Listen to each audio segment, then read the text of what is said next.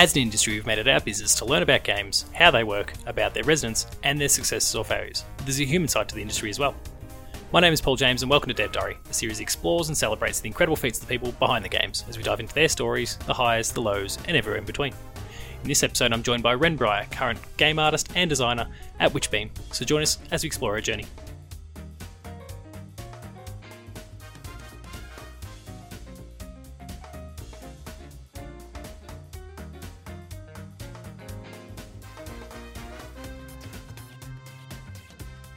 So today I'm joined by Ren. How are you?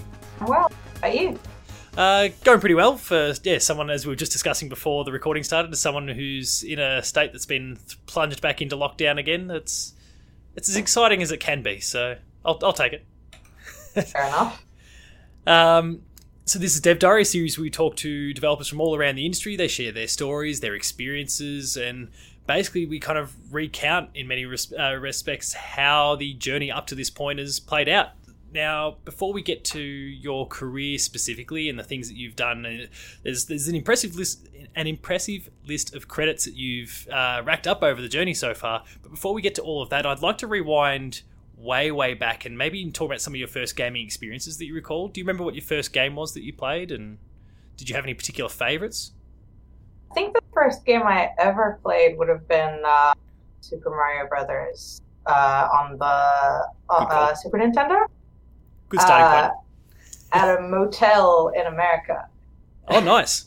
Yeah, but the first two games that I owned were Super Mario 64 on the Nintendo 64. Noticing a trend here. Yeah, and Kirby's Dream Land on the Game Boy. Sounds like you and I had a very similar first few stepping stones, really. Oh, really? Yeah, it's just after playing Mario at motels, like when my family used to travel a lot, my parents promised me and my brother that we'd get a Nintendo console for our birthday. We have birthdays that are pretty close together, though the two of us are about 2 years apart. Yeah. So we got, like, as a joint birthday present when I was 9? Yes, we got a Nintendo 64, and since then I've never looked back. Just like all these Nintendo consoles. So, I mean, it kind of links, I guess, nicely into my next question then. Were there any, outside of the ones that we've already mentioned, were there any other prominent titles or franchises that you kind of latched onto over the journey? Now I'm expecting Nintendo-related stuff to probably pop up a little bit here, but were there any particular franchises that you really attached yourself to?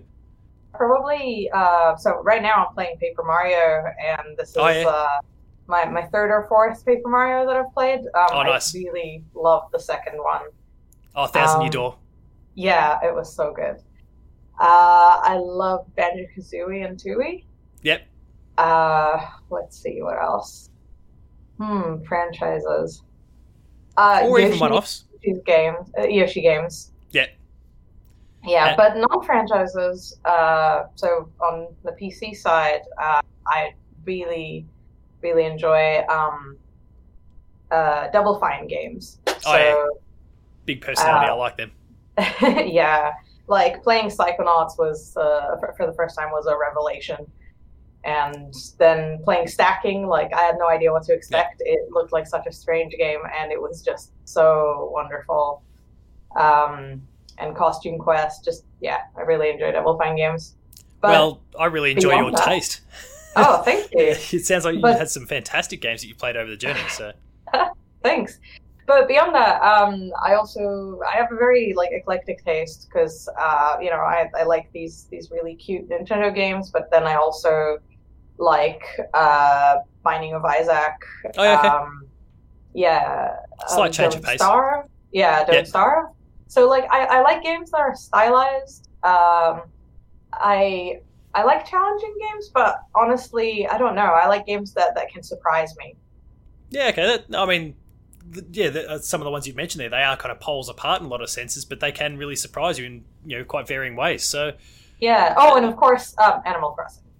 As is everyone these days, especially now that we've been plunged into a world pandemic, it just seems to have galvanised a love there for Animal Crossing. So. Yeah, but this is my third one, and the previous one I spent probably 250 hours on. This one I have spent more. than that Okay. on. See, my wife's in a similar position at the moment. She's still playing a lot of Animal Crossing, and I played it for a long time when it first came out. I skipped a lot of the games. I played the original on the GameCube. I think I played maybe Wild World. Was Wild World the one on the DS at some point? Yes. But then I didn't come back until this most recent one with New Horizons.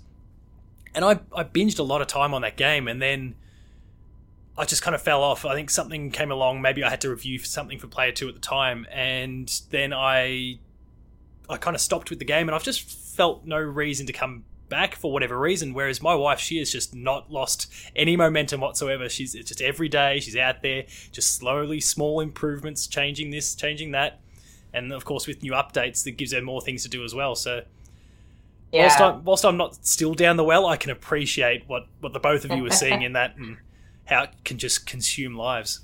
Definitely. Was there a game at all for you at any point that maybe prompted a desire to get into the industry in some way, shape or form, or was it kind of a different path that led you there at the end of the day? I'd say a different path. Like, I grew up playing games more than most of my friends, but it didn't occur to me ever that I could make games. Even though it occurred to me that I could work on film, and I wanted to study animation like ever since I was 13. But it never occurred to me that I could do animation for games or like work on games in any capacity until I was looking at schools I could apply to after high school. So I'm originally from Israel, and I kind of wanted to get out, honestly. I wanted to go study overseas. And I wanted to study animation. At the time, there wasn't a degree in animation available in Israel. Now there is. So it kind of forced your hand a little bit to get out and go elsewhere just as a result of that. Sorry? It just forced your hand a little bit to actually go out because it wasn't offering the course that you needed. Yeah, for sure.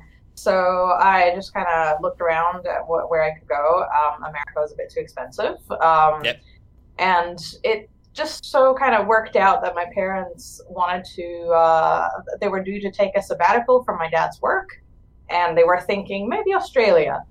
And I was like, okay, what can I do in Australia? Because they said, if you want to study overseas, like that could be a good opportunity that we go there and you come with us. It'll make it a bit of an easier transition, both for you and for us. Yeah, makes sense. So I was like, all right. And I found a couple of schools, well, like 3 schools in Brisbane that offered animation. Applied to 2 of them. One of them took too long to respond, so decision made. Yeah, it's just decisions have to be made a bit fast when you're waiting on visa.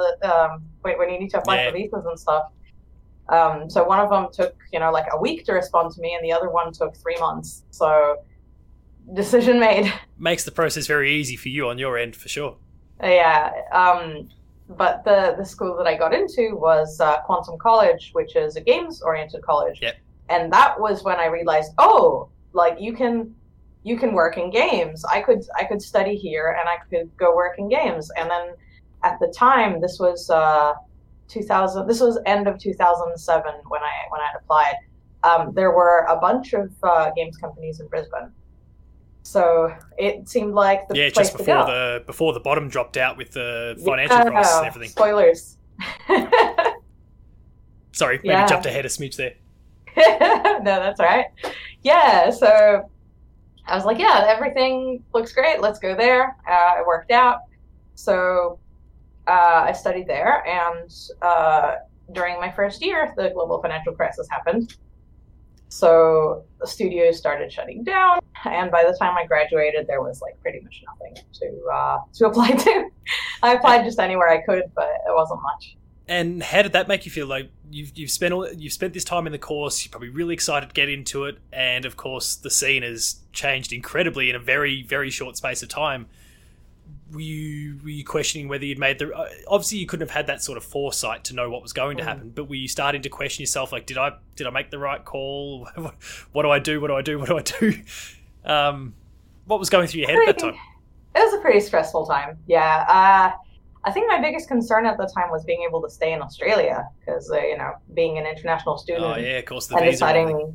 deciding that I wanted to stay there because I liked being there. I really enjoyed that degree. I enjoyed what I studied. I enjoyed the people and the atmosphere of living in Australia. So I wanted to stay here, and I had a pretty rough road ahead of me in terms of visa stuff. So I needed to get work experience in order to get my visa, and that was like work experience in my profession. Yep. And that was extremely hard to get. So you just take anything at that point?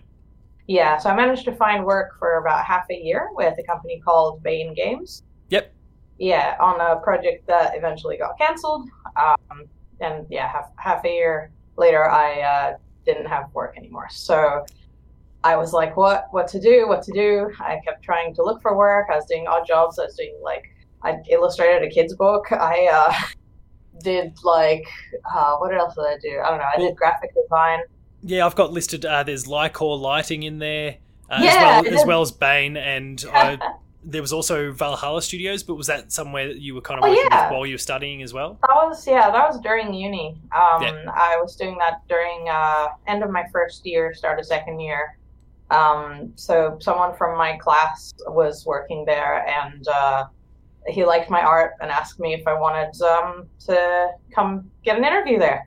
So I was like, sure. So I was doing I think 10 hours a week, something like that. Yeah, just like a little part-time job, but but it gets your foot in the door too. Yeah, that's what I was hoping. But I was just doing textures and stuff because I'm mainly 2D. Yeah. Yeah. So I was doing that. But by the time the second year started, I was starting to get a bit stressed by schoolwork. So I was like, okay, I'm just gonna focus on uni here. Yeah, get through it. Yeah. But then, I was doing a bunch of odd jobs, which were not considered relevant to my profession in terms of like for the visa application. Yeah. Okay. Yeah. So it was this stressful time. And eventually I realized I was going to have to do a master's degree in animation because to keep yourself in the system. It was the other possible condition for getting a visa. Yeah. Either school or work. Yeah. So I did that, got my master's degree as fast as I possibly could in a year. And after that was Lycor Lighting. So I just found a job with a lighting company doing a brochure for them, just on Gumtree. And somehow that turned into a half a year job. Did some work on the short film of a friend. That's what's that one called? Phantom Limb. It's really lovely. Yeah, okay. So these various experiences, so Lycor and then the film that we just spoke about there, though they're not directly related to ultimately what you were studying, do you feel like there's anything you took from that period and the things that were there any things that you learned from that period that you feel like you've been able to translate across to your game dev work in the years since? Sure, yeah. I mean, especially the short film, I learned a bunch of skills about how to animate in Photoshop, which I didn't even realize you could do. You can do that? You can do that. There's nice. animation tools in Photoshop. It's not easy, but you can set them up to work relatively well. So that's what that guy was doing. Oh, awesome. I also kind of learned to work, I don't know, on a smaller part of a whole project with as a contractor. So I got added to this big spreadsheet where people were putting in what shots they were doing in the film. Okay. Yeah, and it was slowly all coming together. So that was really interesting. That's quite cool. Yeah, and there was also a matter of adapting to a style. And though I was mainly just doing I was doing cleanup and coloring. Yeah. Yeah. Yeah. The graphic design stuff, maybe less so, but it probably fed into my UI work and stuff. Yeah, okay, so there we go. It looks like everything's kind of helped in various different ways and capacities, which is quite cool, even though they weren't directly related to the career. Now, the next thing I've got on the list, as we've just kind of, and LinkedIn did help a little bit to fill in some of these gaps, I might add. But so the next thing that I've kind of got on the list there, as you kind of work down the down the career to this point, and please let me know if there's something I've missed along the way. But I've got Halfbrick listed next, which Yes. you worked on the likes of Joypack Joyride and Fruit Ninja, just two small name titles that not many people would have heard of. What was it like working on those titles? Did you realize what you were onto when you were actually working on those projects? Like, did you at any point consider that, especially Fruit Ninja, was going to be this phenomenon that it was? I'm gonna stop you here because I didn't work on them before they came out. I worked on them after. I was doing live ops on both of these projects. Okay. Yeah, I'd say Fruit Ninja. Pretty much every single person at Halfbrick at some point touches Fruit Ninja because, yeah, okay, right. like, you get a team working on it for a while, and then eventually they pass it on to another team. That makes a lot of sense. Okay. Yeah. Actually, yeah. Probably now that I look at the actual dates that I've got listed there, that probably should have triggered actually. But well, that's all right. Then let's reframe that question. What was it like getting involved with those established projects for you, knowing what they were and how acclaimed and how popular they were? What was it like to actually get on board with those projects in whatever capacities you kind of took on? What was that sort of like for you? Really exciting. I was like so happy to join Halfbrick, and I was like, oh my god, it's my dream job. I started off on the Fruit Ninja team, and they started me off doing like concepts for blades and background. Yeah. A couple of I think like one blade and one background that I made actually ended up making it into the game, and that was exciting. It was like the wind blade and like a koi fish background. I don't know if they're still in there, but they were at one point. Yeah. Well, that game's been iterated on a lot over the years, so yeah, who knows these days, but. Yeah, I also surprisingly early in my time there got put on a task of like helping come up with a redesign of the menus on Fruit Ninja, along with another junior designer. Yeah, and that was like my first introduction into doing UI work, and like that was something that I didn't know that I was going to like. I thought UI would be boring, but I enjoyed it a lot. So just like working closely with another designer. What made it so enjoyable to you then? As you were just saying, you obviously went into it not thinking like it was going to be for you, and then you took a great love to it. What was it about it in the end that helped change your perspective? So I think it's that it's very psychological. Like you're trying to design something to be usable for a player, and it needs to like not only look good but feel good, and like take players to the right places. With a game like Fruit Ninja that kind of grew naturally over the years, it got to a point where like there were a lot of menus that you had to go through before you actually hit play, and they wanted to change that. So that was kind of the task that we got. In the end, I think they got like slightly more senior people to work on it, but the basis that we started with, I think, kind of contributed to that to some degree. Yeah, so that was pretty cool. So I liked, there was sort of trying to figure out how a player would react to things, what would attract the player's eye, what would like make certain elements stand out or look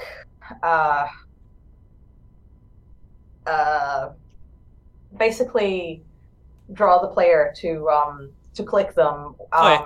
What feels natural, what feels like I don't know, too busy.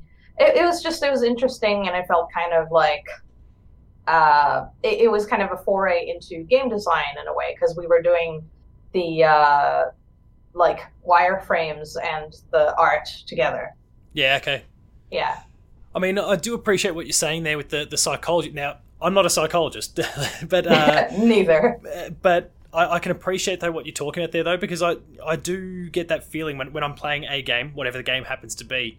You're talking about whether a game sometimes like the screen is too cluttered or what your eye and where it's being attracted to. There is I can tell when I'm not looking at a UI that's perhaps as clean or as effectively constructed as it should be, because I either get completely overwhelmed for choice, or it's just there's nothing that's really kind of striking me in any way, and I don't know why I'm looking at this particular screen at the time. So I can appreciate there must be quite an art to it, and I guess I probably hadn't considered the actual psychology behind it before, but it's staring me right in the face. So that makes a lot of sense. The UX side of it. At that time, I was doing, I think, more UI, but a little bit of UX.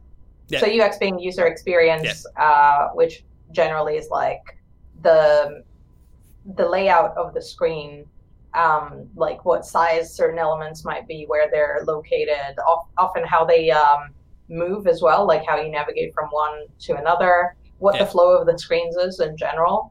So like which screen leads to which screen, making sure that you've got like a loop that lets you get to every screen. Yeah.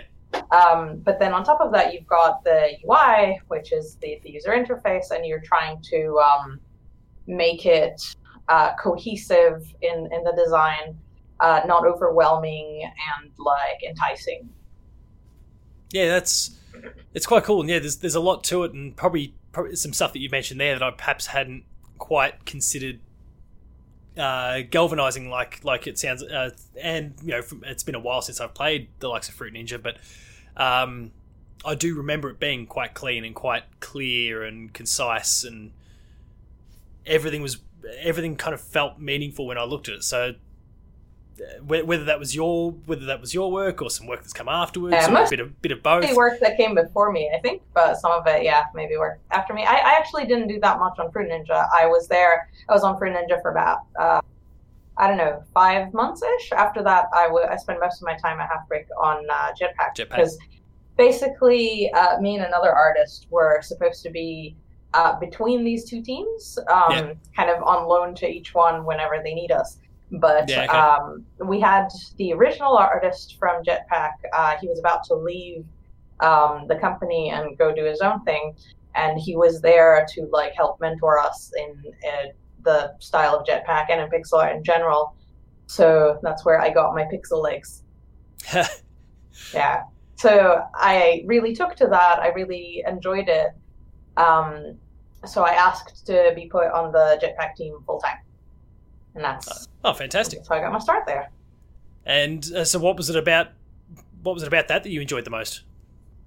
I liked the precision of pixel art. I liked that I was working with some characters, unlike Fruit Ninja, which doesn't really have characters. Yeah, I can appreciate that. At the time. These days it has some, I think. Oh, have they? Okay. Possibly. I don't know which ones made it into the game in the end. So I got to make dozens of outfits for Barry. Barry Steakfry is the character. I got to design some jetpacks, and I got to design a couple of backgrounds. And I think the most exciting thing I got to work on Jetpack was the Back to the Future update. But the Christmas update was also nice. Yeah, I remember the Back to the Future one for sure. Yeah, so that was mostly me. I got help from Rod, who was a concept artist. I think he's still there, maybe. So he's a concept artist, and he did the concepts for the backgrounds, and some of the pixel work, and because there was just so much to do. And I think toward the end, John Carr, who's the other artist who joined the team eventually, he helped with it toward the end. Yeah. But yeah, I got to design a bunch of vehicles for Jetpack, even before this one. But probably the most exciting vehicle that I got to do was the DeLorean. But I got to do a DeLorean. I got to do a hoverboard. I also really enjoyed the zombie T-Rex. So the zombie T-Rex from what's it called? Zombie the other game, Age of Zombies. Oh, okay, right. Yeah, so I did a vehicle for Jetpack that's the zombie T-Rex. You're just stomping around like this. Yeah, okay, that's pretty cool. I like that. I definitely do remember all the Back to the Future stuff from kind of dabbling with the game, kind of dropping in and out at various points, but I do remember the Back to the Future stuff and the DeLorean. So that's kind of cool that I get to now attach you to that in my head. So I might have to go back at some point and see how things have progressed and changed over the journey. But I do remember the Back to the Future stuff. So that's quite cool. It's good. So another thing I guess that would have been important for you at the time is after after those years where you're studying, and then obviously the industry kind of fell through for a period there with the financial crisis, it would have been nice to have that stability as well for you. Yeah, no, it's really funny because usually you get work in games by there's a lot of word of mouth and like people referring each other and that. But surprisingly, Halfbrick, even though I knew a couple of people who worked there over the years, I was even housemates with someone who had worked there at one point. But Halfbrick, I actually applied to a job ad on Seek and just got it after a few months. They got back to me and were like, "Hey, here's a test," and passed with flying colours. There. Oh, sorry. And passed with flying colours. Oh, I guess so. I mean, I got in. Now, after a few years, you then moved on from the studio, and I kind of noted a period here of about a year and a half, give or take a little bit there, where I guess I'd labelled it on my notes as kind of a transient period there, where you were moving between a few different studios. There was Smithsoft, Playside, Well Placed Cactus, and I assume across those different studios, were you performing similar sorts of roles, or were they differing sorts of roles from place to place? Different. So Smithsoft, I was doing basically I was designing a game from the ground up. I was in charge of the entire artistic vision. It was a pretty difficult game to work on because we weren't using an engine, so I couldn't implement anything myself, and I had to write these detailed implementation guides for how to put in my work.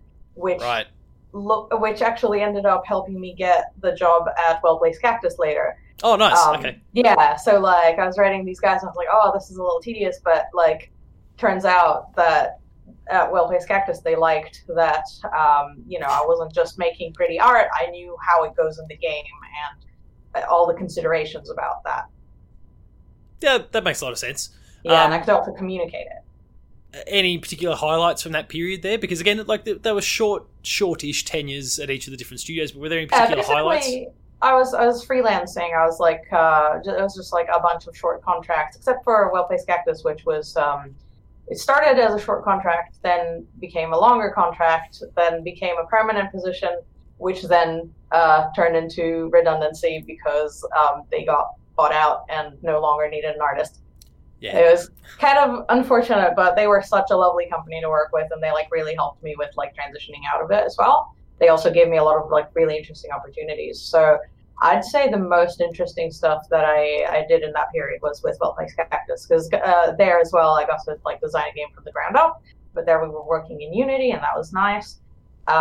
Everyone was really collaborative and receptive to ideas, and I got to helps. Really. Yeah, so there was kind of a game hook and a basic mechanic that they wanted for the game, but they wanted to dress it up in a certain way, and we ended up with making this game about a little alien octopus that jumped between planets, and it would have been a very different game before I joined the team. And other than that, I did a bit of work on some canceled projects, other work on white label projects, so I can't actually say anything about that. I can appreciate that. Yeah, but an interesting thing that I did at Well Placed Cactus was get into production work. Yeah. So it's just something that's always interested me as well as art, and they had a producer who is going away on a honeymoon leave. Yeah. For I think a whole month, and they needed someone to replace him, and they were looking to hire another producer anyway. And I was like, oh, this is something that interests me. I'd like to have a try. And they were basically okay, and they trained me up, and they were really good about it. Helped me kind of find my footing.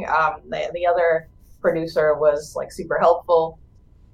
And I got to ship a project from start to finish as a producer. Oh, fantastic! Yeah, at one point different sort of experience too. Yeah, totally. At one point, I was managing 3 different projects at the same time while I was filling in for the other guy. I was trial by fire. But it sounds like you got tossed in the deep end. Yeah, but then he came back and took over the other 2, and so that was good. Just the one project was enough. So in that period where, again, we've moved between 3 different studios there, and it's all in a freelance capacity. There's a lot of similarities, I guess, in terms of the moving from job to job and kind of getting by to an extent. There's some similarities between that and the period before Half Brick. How was your mentality though in that period with Smithsoft, Playside, World, Plays Cactus? Because at that point you did have those credits from Half Brick. You'd established yourself a little bit more. Did that kind of help maybe keep you in a good place about career prospects and all those sort of things at that point? Yeah, absolutely. It was just like night and day, those 2 periods. One of them, I was like not sure if I'd even be able to stay in the country. It was like so stressful.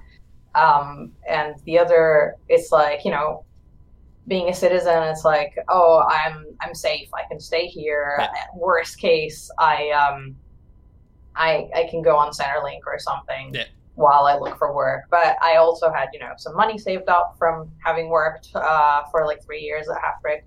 So it all felt a lot safer. It was still kind of tough. Like at one point, I was thinking about moving to Melbourne, but that was around the time that when I decided, okay, I'm definitely moving to Melbourne, was around the time that I started dating my partner, who lives in Brisbane and does not want to move to Melbourne.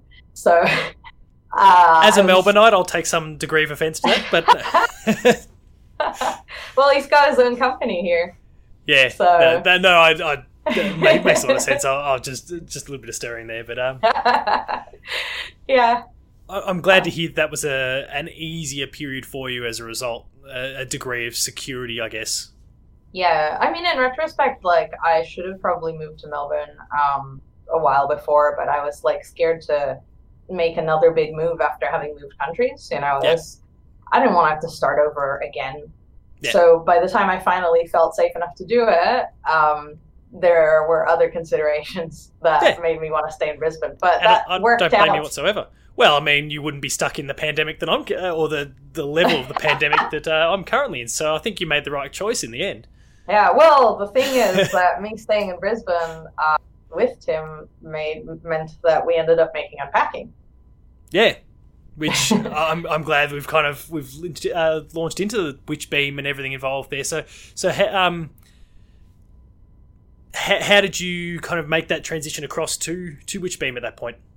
So it's a funny story. I was taking a little break after I lost my job at Well Plays Cactus. Yeah. I was like, I'll take a couple months to just like chill out because I've been just working for so long. And around the same time, Tim was moving in with me. Yeah. So when he moved in, we were unpacking his stuff, and we like. Oh, hello, I'm seeing the idea now. Yeah, right. We were unpacking his stuff, taking things out of boxes, and putting them all over the place. And we had like done a very careful cull of all his stuff before because he had so much shit. And I mean, was that Tim saying that, or was that kind of you saying you've got too much shit? No. It was. I think it was a bit of both. Yeah, a bit of both. He lived in his previous apartment for like many years, and he even had some stuff that he had not unpacked from the previous move. There was some stuff that had to go. So everything was like kind of curated. So all the stuff he was bringing was all stuff that he wanted to keep.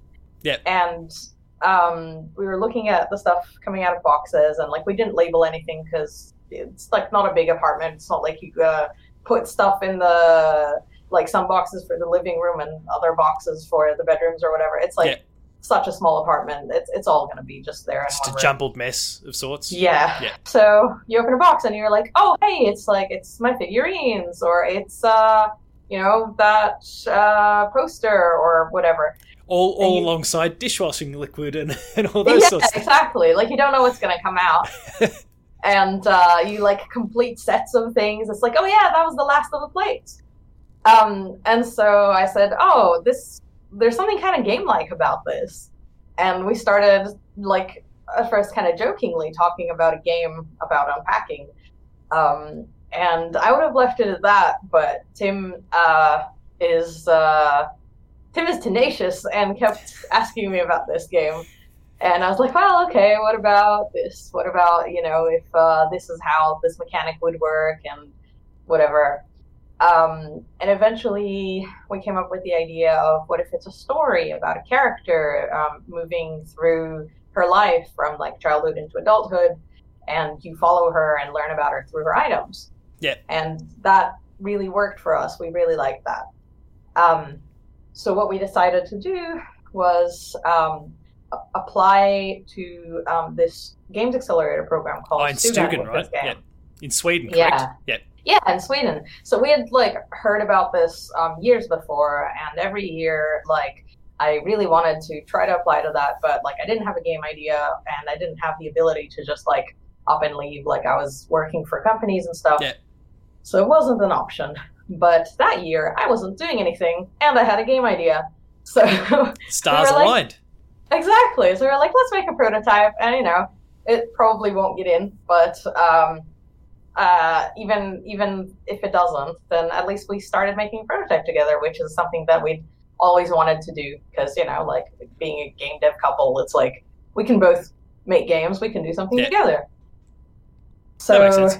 Look, I mean, as someone who's like I know a little bit about Stugan already because I've spoken to, do you know Andrew Shoulders? He is currently like lead on Tunic, the big. Oh, yeah. So I haven't met him, but I know about his game.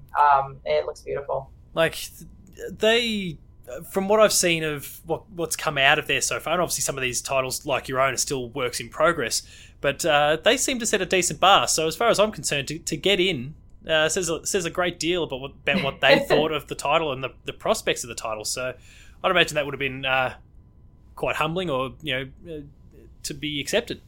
Yeah, it's incredible. I was not expecting it. We kind of did this as a long shot, and then we heard back that they wanted an interview. Like we're on to the second stage of trying to get in. And at the interview, I asked what are our chances at this point?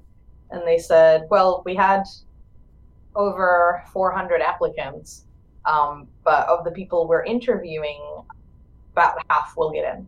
So I was like, oh my god, we have like a 50-50 chance now. When before we had like a 1 in 400 chance. That's really great. And I was like so worried that we'd lose it then. But did you regret asking that question at that point? No, I'm really glad I asked, because it's like that really made me excited. I don't know. It was really cool to know. That's good to hear, because I could see it going the other way as well. Where people go, "Oh my god!" Yeah, hearts in the mouth. For how long did it take in the end for you to finally get that? From the interview, I think it would have been like another week or so. Oh. That's my rough guess. That might have killed me to be in that position. It was a weird week. Yeah, I was like just checking my email constantly. Like I would wake up like early in the morning, to go to the bathroom and check my phone like first thing. Every time, just check if we got that email. I don't blame you at all. Yeah. So we got in and went to Sweden. Had an insane adventure with just a bunch of like cool game developers. Yeah. It was really cool because like every game that was there was so different. Like there was no two games that were similar in any way. Yeah. Like similar mechanics, similar genre. It doesn't seem like they have a formula in terms of what they pick and what they like to kind of bring over. Yeah, I think they just try to get like things that seem interesting and different. Yeah. Which I think is fantastic. Yeah, it's really great.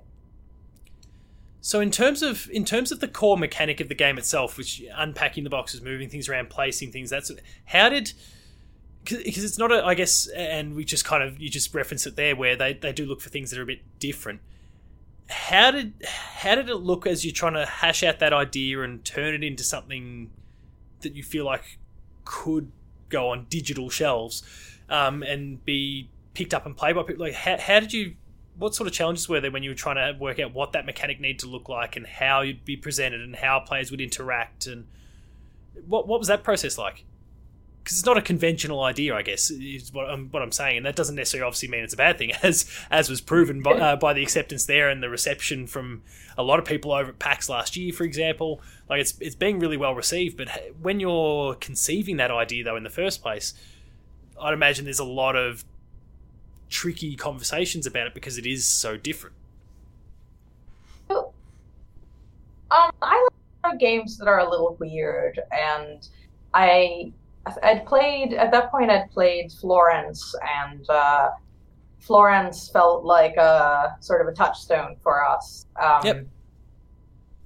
We wanted to make this game that's about these characters that you actually don't see, but you learn about them through their items, and like that level of moving in Florence was like really interesting. Like you learn a bunch about Florence and about Krish. Yeah. Through just their items. Interactions. Yeah. Yeah, and it's like a very, very different mechanic for that move, because you would like remove your own things and put them in boxes, and like take out his things and like try to see what stays and what leaves, and you make these choices. But with unpacking, I guess I think some interesting choices we had were about player agency and how, like, whether players get to make any choices that matter and that last. And in the end, we kind of decided that they don't. In our game, there's no consequences, which is, for good and for bad. But we decided we wanted it to be a Zen game that people can play and get into like a state as they're unpacking things. But and we want nothing to like interrupt that. And that's nice. We want to give people the option to feel like they're customizing a space, and they get to make choices, and they don't, like, it's not it's a puzzle, but it's only a very loose puzzle. There's a lot of solutions, and it's more about making a space that you like, but you don't get to make any choices about what items you keep or what you leave behind. That's the character's choices, and you get to learn about the character through those choices. And part of the reason we did that is because we don't want the player to like leave something behind and then regret it, or take something that they don't want, or feel like that they did something that they can't undo. Everything in unpacking can be undone. The only thing that you can't undo, I guess, is taking things out of boxes. Like when something is out of a box, you can't put it back in the box. Yeah, okay, that makes a lot of sense. So I guess in some respects, like the outline is there, and the player is then colouring within the borders, I guess. Exactly, yeah. So you have a bunch of items that we've curated for you. We have the spaces that we've curated for you, and you choose how to make them work together. Yeah, I like that. Yeah. The only things that you can't do is like, so basically in this game, what you have to do is put everything away, and things have to actually be properly put away. So like, say the first level is a kid's room. If you leave toys all over the floor, that doesn't count as put away, Yeah, they have to be put in reasonable places that are considered like orderly. Yeah, that makes a lot of sense. So the luxury that we've got here when we talk about it is that I've played the game first, and then you're kind of explaining that background, that pitch. Did you? Yeah, I went to go play it at PAX last year and thoroughly enjoyed myself, I might add. But I may have met you there then. Yeah, we probably did chat actually at the time, I'm sure. Yeah, but the hustle and bustle of PAX, these things kind of happen. But that's a luxurious position for me here when we're talking about the game. But when you're presenting that to others for the first time, and they've not necessarily, when you're pitching this idea, you're shopping this idea around a little bit. Was there any degree of difficulty in explaining that to others, or did it really only gel and click when people actually were in control themselves? People get the concept really quickly. Oh, great. Yeah, I mean, especially if there's a visual that we can show, and especially if the demo is there. But even without visuals, it's like, it's a very simple idea to communicate. It's like it's a game about taking things out of boxes and finding places for them to go. That's really simple and really evocative. You start with an empty room with a pile of boxes. the moving truck just left, and you start unpacking, and like that's an experience that pretty much everyone has been in, and they know how to handle it. Like we had small kids like try this like very early versions of our game, and like they open up the first level and they see a pile of boxes and click one of them and something comes out, and the girl goes, "Oh, I'm unpacking." Like they immediately know what's happening. So because it's such a familiar concept, it's really easy to communicate.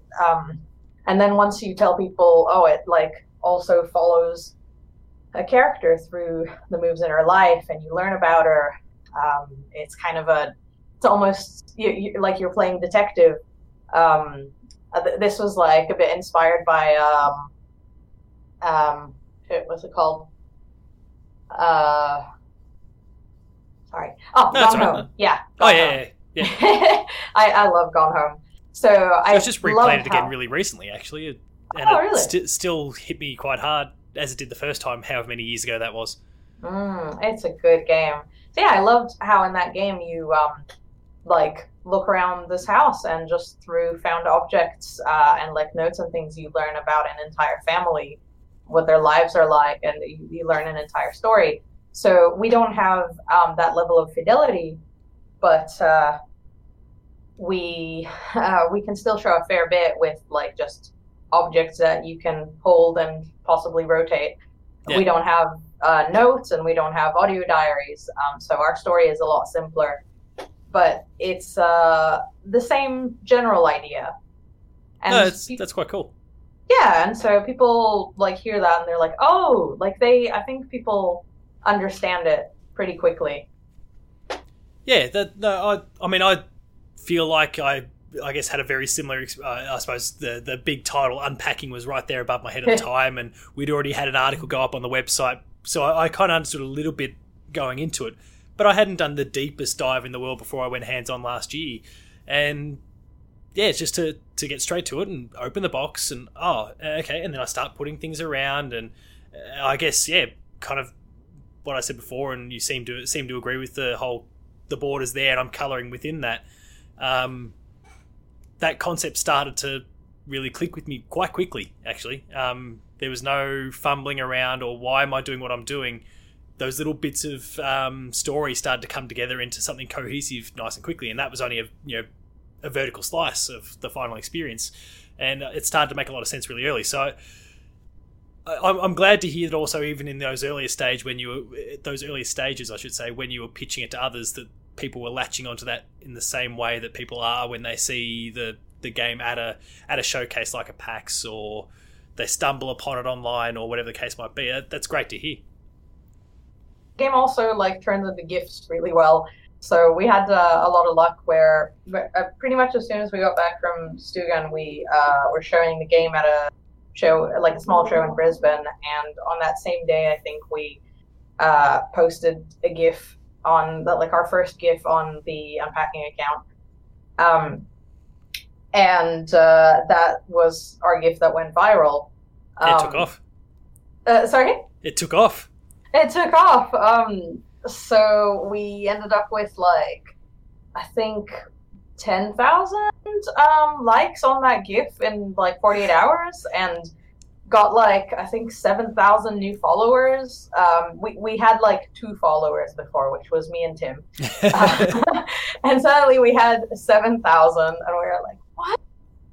So that's when we knew that okay, this is maybe something that people care about. This is maybe not as niche as we thought it was. This was a pet project that me and Tim were doing. We weren't but Witchbeam was still kind of considering what their next project was going to be. But Unpacking wasn't really in the running, I think, up until then. We were, I guess, starting to consider it just as we were getting back from Stugan. But when that GIF took off, we were like, all right, maybe this should be it. So, and that's how I ended up in Witchbeam. Yeah, and that's fantastic. If I kind of go a little bit broader, and not necessarily you specific with this next part of the conversation, what is it about Brisbane, as someone who lives in Melbourne and ignoring pandemics and all those sorts of things, Melbourne gets a fair bit of buzz for a lot of the studios that we've got down here. But I also look over at Queensland, Brisbane, and I listed just a couple names. There's obviously Half Brick, there's obviously Witchbeam, but there's Screwtape, there's Sidebar, there's Prideful Sloth. There's some really incredible studios up in Queensland that are really putting together some really fantastic titles. What is it about Queensland that's kind of seeing so much talent, including yourself there? And at the same time, what was it like for you to be a part of this rebuild, I guess, of sorts, after everything that had gone on? Nice and rewarding, I'd imagine, to be part of this rebuild of the local industry. I wouldn't be surprised if the reason that there's like all these talented people here is because there used to be these bigger companies here that attracted people here in the first place.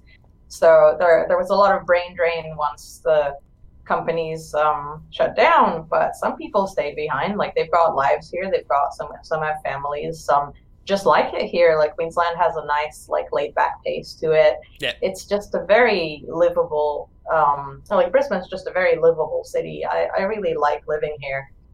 The weather's good. It's just pleasant, and everyone, the scene, the game scene is just very friendly. Like, it's small enough to be cozy, but big enough that, like, not everyone knows everyone.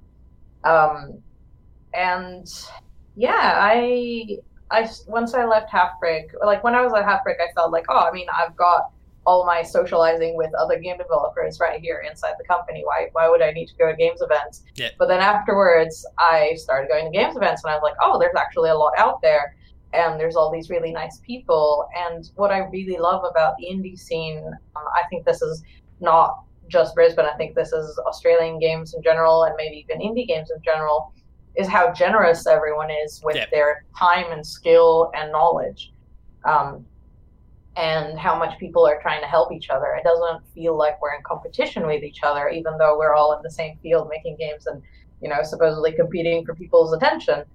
Like, we do better together. We do better when we help each other, and we build this industry together. And that's felt very rewarding. Like, I've loved being a part of that. I've loved, I started, I didn't start, actually. I adopted Women in Games Brisbane from Meg, from Screwtape. Yeah. And started doing regular meetups for Women in Games. And it's like such a variety of people that come, like, both people who've been in this industry for like over a decade, and like hobbyists and students and anyone in between. That's fantastic to hear. Yeah, it's such a nice community, and like so many talented people. Like I said, some people who came here a long time ago, and other people who are just, I don't know, like learning from each other, or learning at uni here. Like, I think we've got some good courses. Like, I really thought the course at Quantum was very good. So, it's been a really long time since I was there, so I have no idea what it's like now. But at the time, I really enjoyed it, and I felt like it taught me a lot. I felt like it taught me exactly what I needed for just getting my foot in the door. That's great to hear. And, I listed a few studios there, and there's obviously a bunch of others as well that I didn't mention. It's this nice little breeding ground for talent at the moment, and I imagine that then, to your point about students that are starting to get involved in those sort of things too, it just seems like there's people that are observing what is going on in the local scene, and tickling their fancy and getting them involved, prompting them to get involved as well. So it just seems to be snowballing, which is fantastic, and hopefully you can that continues well into the future. And I think Witchbeam, yourself, and all those other studios are really setting a great example for those to come, I think. I missed to not mention Screen Queensland, like the efforts that they've started doing the last few years. Like, we got funding from them for both Unpacking and Witchbeam's next project, which is being done by our other team. Yeah, okay. So, like, they've helped us a lot. And I think they're helping, like, some talent stay here that would have maybe run off to Melbourne otherwise, because we lose so many people to Melbourne. Okay, so I didn't realize. I figured that, given, again, I've listed the studios a few times now, given that talent there, I thought retention might be a bit higher, but you're still losing a few then off to Melbourne at the moment. Yeah, well, the problem is that all of our studios here are almost all of our studios here are very small. Like the big ones would be Gameloft and Halfbrick. Yeah. And we've got, I think, like Snap Games is growing. But pretty much everything else is quite small. We had Defiant, and now sadly they are gone. Yeah, that's... Yeah, so everything here is mostly really small, and small studios can't hire a lot of people. So a few people are lucky enough to get jobs at these small studios, but I think small studios usually tend to hire more experienced people because it's hard to take on a junior and teach them when you've got such limited resources. Yep. Yeah. But sometimes it happens. And then, yeah, there's just, that's a numbers problem. There's just not enough studios or enough jobs. So then there's more opportunity in Melbourne as a result? Yep. Yeah. And Melbourne still has more funding. So that also helps. But I think it's mainly that, like, Melbourne at this point has, like, more big companies. It's, once the companies here that are making, like, these games now that are doing pretty well, like, as they keep growing and making more games, hopefully retention will improve. Yeah, more people can get work, but it takes time to build that up.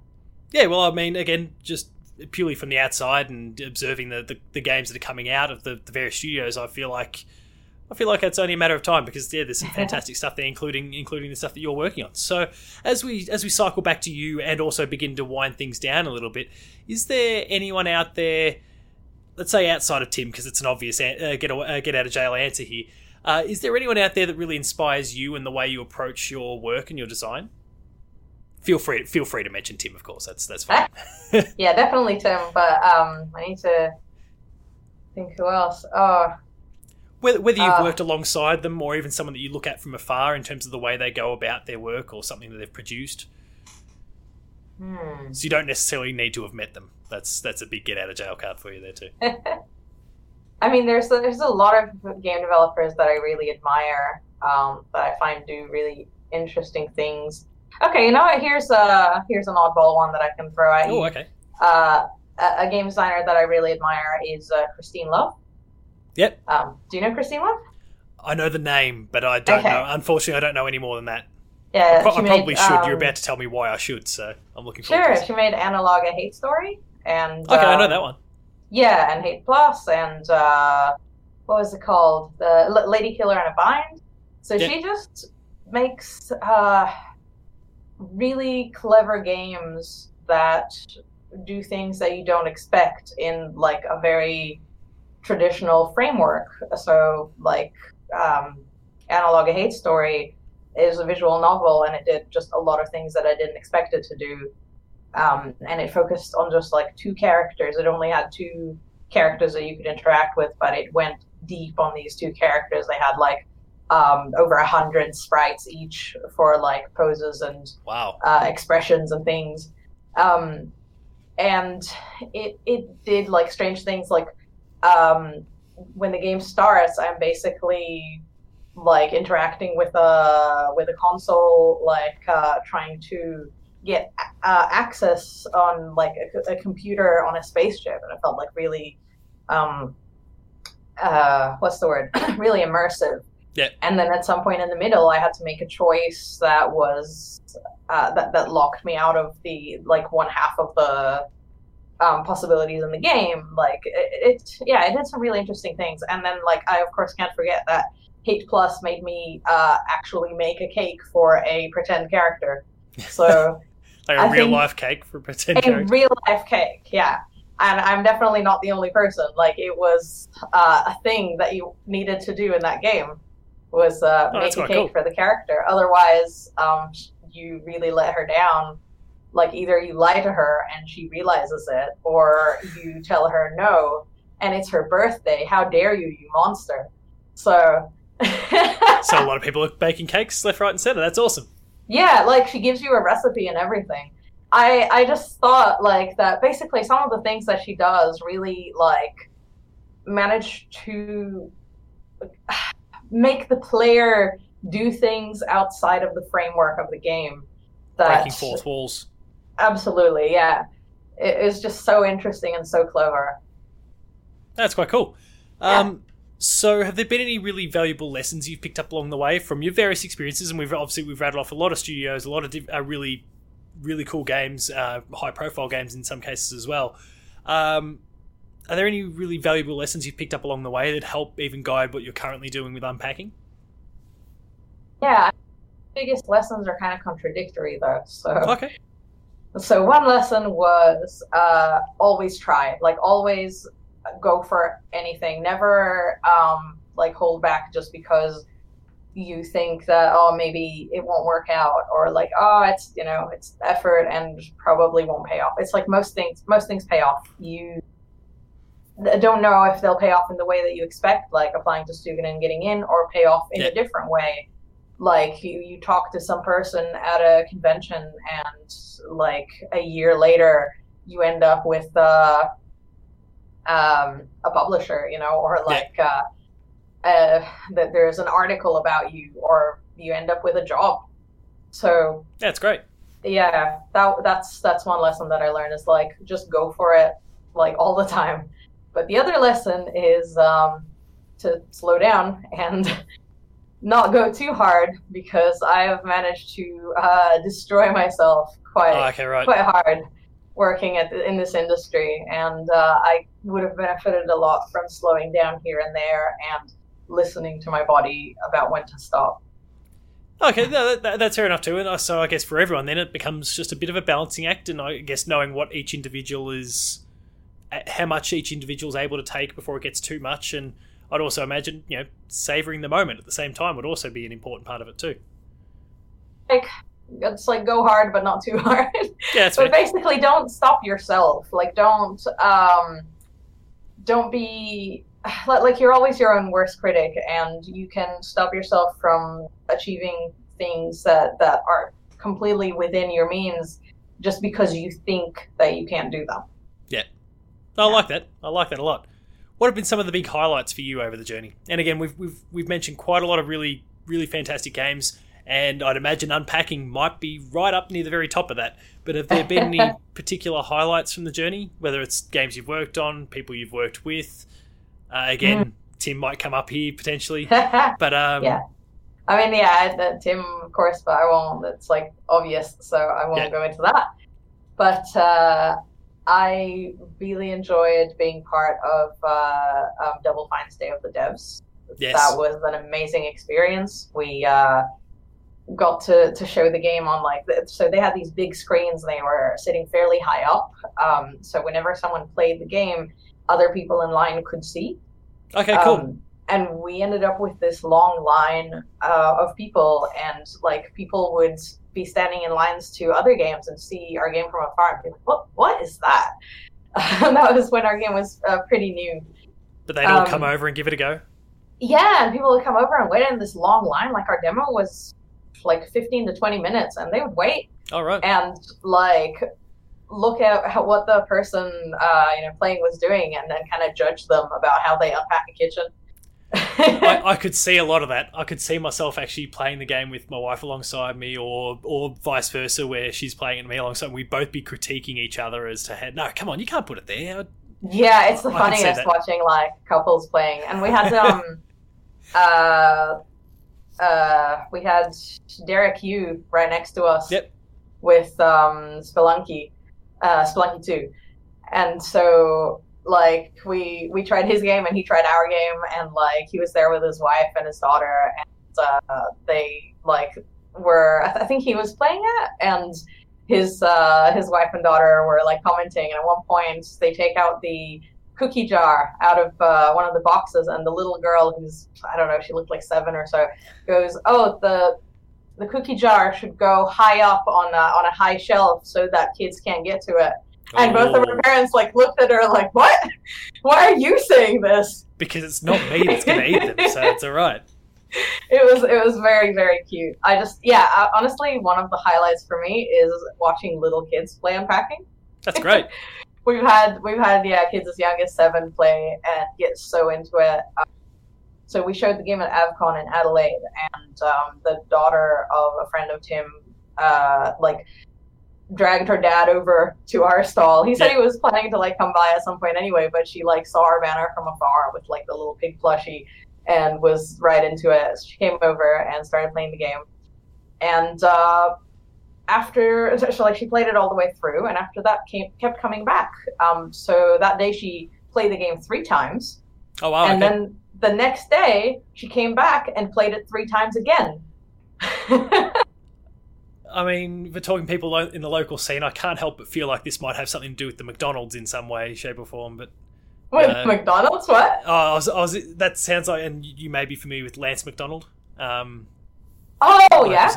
That instantly, like you described that story, and it's just instantly smacked of them. Clearly, that's not the case in the end. But no.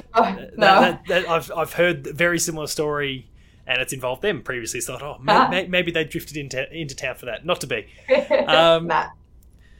But yeah, I'd imagine, especially like the kids, that'd be. My son's too young. He's not even quite 2 yet, so he won't be playing the game anytime soon. Mm-hmm. But I can imagine, what that would be like, and I'm curious to see how it'll be for my wife and I, because it was only a year ago that we just moved into this place, and it was a traumatic little period there with all the sort of, no, it needs to go there and this needs to go here, and we were trying to work it out between ourselves. So I don't know, might be digging up some stuff that's still a little fresh. Who knows? But an experience that I really enjoy is when someone expects to hate the game and then loves it. Oh, good. So, yeah, because some people look at unpacking and they're like, this looks like my worst nightmare, which is fair enough. Like, unpacking is not for everyone, and I know that this isn't the game for absolutely everyone. It's a weird game. I'm actually surprised at how many people it does appeal to. That tweet, that GIF on day one, that says a lot. Yeah, apparently. Sorry, lost my train of thought. That's all right. So that always amuses me when that happens. So we had one journalist who came to play the game, and she told me that she was expecting to hate it. After she played, she said, "Wow, like I expected that I would not like this game." But she was like in such a state of zen playing the game. She was like so I don't know. She looked like very soothed by it. Oh, good. Did she say why she was expecting to hate it? I think because she moved around a lot, and a lot of people have bad experiences with unpacking. Yeah, right. Some traumatic memories. Okay, that's fair enough. Yeah, but it's like, I don't know. I think moving is difficult, and it's a tough experience. But unpacking specifically, I think there's something really nice about it. That it's like a time to get reacquainted with all the things you own, and like create a space for yourself with all the things you love. There's something really nice about that. I mean, that's certainly something I really took away from my time with it last year, and look forward to doing when the game comes out. One last one before we kind of deal with social media and all those sorts of things. A slightly curly one. If there was any one game that's ever existed that retroactively you could add your name into the credits, you could be in some way responsible for. Now, that can be as simple as just a special thanks, but also in any other capacity as well. What would that game be? Just a game that I wish I'd worked on? Yeah, in any game, in any capacity. Doesn't matter big, small, whether it's remotely practical for that to have even occurred. Doesn't matter. We take all that out of it. Just any game that you would love to in some way, shape or form add your name into the credits, what would it be? Yoshi's Woolly World. I would have loved to have worked on it because it just looks so fun. I think there was some other game recently that I looked at and was like, more than playing it, I want to have played it. I want to have worked on it. I can't remember what that was. It might have been something similar. But Yoshi's Woolly World has big heart too, so it has so much heart, and it's just like so sweet. And I love crafts. I love doing crafts, and I love making things that look like paper and look like crafts, even digitally. So making something like Yoshi's Woolly World or Yoshi's Crafted World or Mario or Paper Mario, the newest one, especially that feels so crafty and papery. I would have loved to work on something like that. definitely keen to get into the latest Paper Mario. I haven't started as of when we record this, but it's sitting there high atop my to-do list, so I need to get to that. It's wonderful. I was playing it just before this interview. Your vouching for it maybe just means it might just move up 1 or 2 more spots in that pile, so I get to it sooner rather than later. So thank you very much for coming on board with the show. If there's people listening that would like to reach out, learn more about you, learn more about unpacking, where would they be best to go? So you can find me on Twitter at Renegady. That's WREN, then E, and then GADEY. I hope I spelled that right. I'm really bad at spelling out loud. I'll pop it in the show notes for anyone, so don't stress too much. Yeah. And you can find Unpacking at unpackinggame.com or at UnpackingAlife on Twitter. And if you want to, throw a few more retweets and likes in the direction of that, just scroll all the way down and find that original GIF and just give that a bit more love. Feel free. We'll just keep pumping those numbers. We have a lot of GIFs. We have new GIFs that you can share and spread the love for. So make sure to absolutely do that. But Ren, thank you so much for coming aboard with the show and sharing your story and experiences. It was fantastic to hear, and I suspect I know the answer here, but do we have any sort of an ETA at all on the game that you're willing or able to disclose? I can say next year, and that's all I can say. No, fantastic. That's all I expected to get, and that's all right. For our listeners, that gives them something to look forward to. So 2021, you've got a really fantastic Zen game there to go and enjoy, and I can attest to it myself with my admittedly limited time with the game last year, that it's really shaping up into something really quite nice. So it's one to look forward to. But thank you very, very much for coming aboard today and sharing your story and your experiences. I really appreciate it. Thanks for having me. And listeners, as always, thank you very much for listening, and I'll see you next time.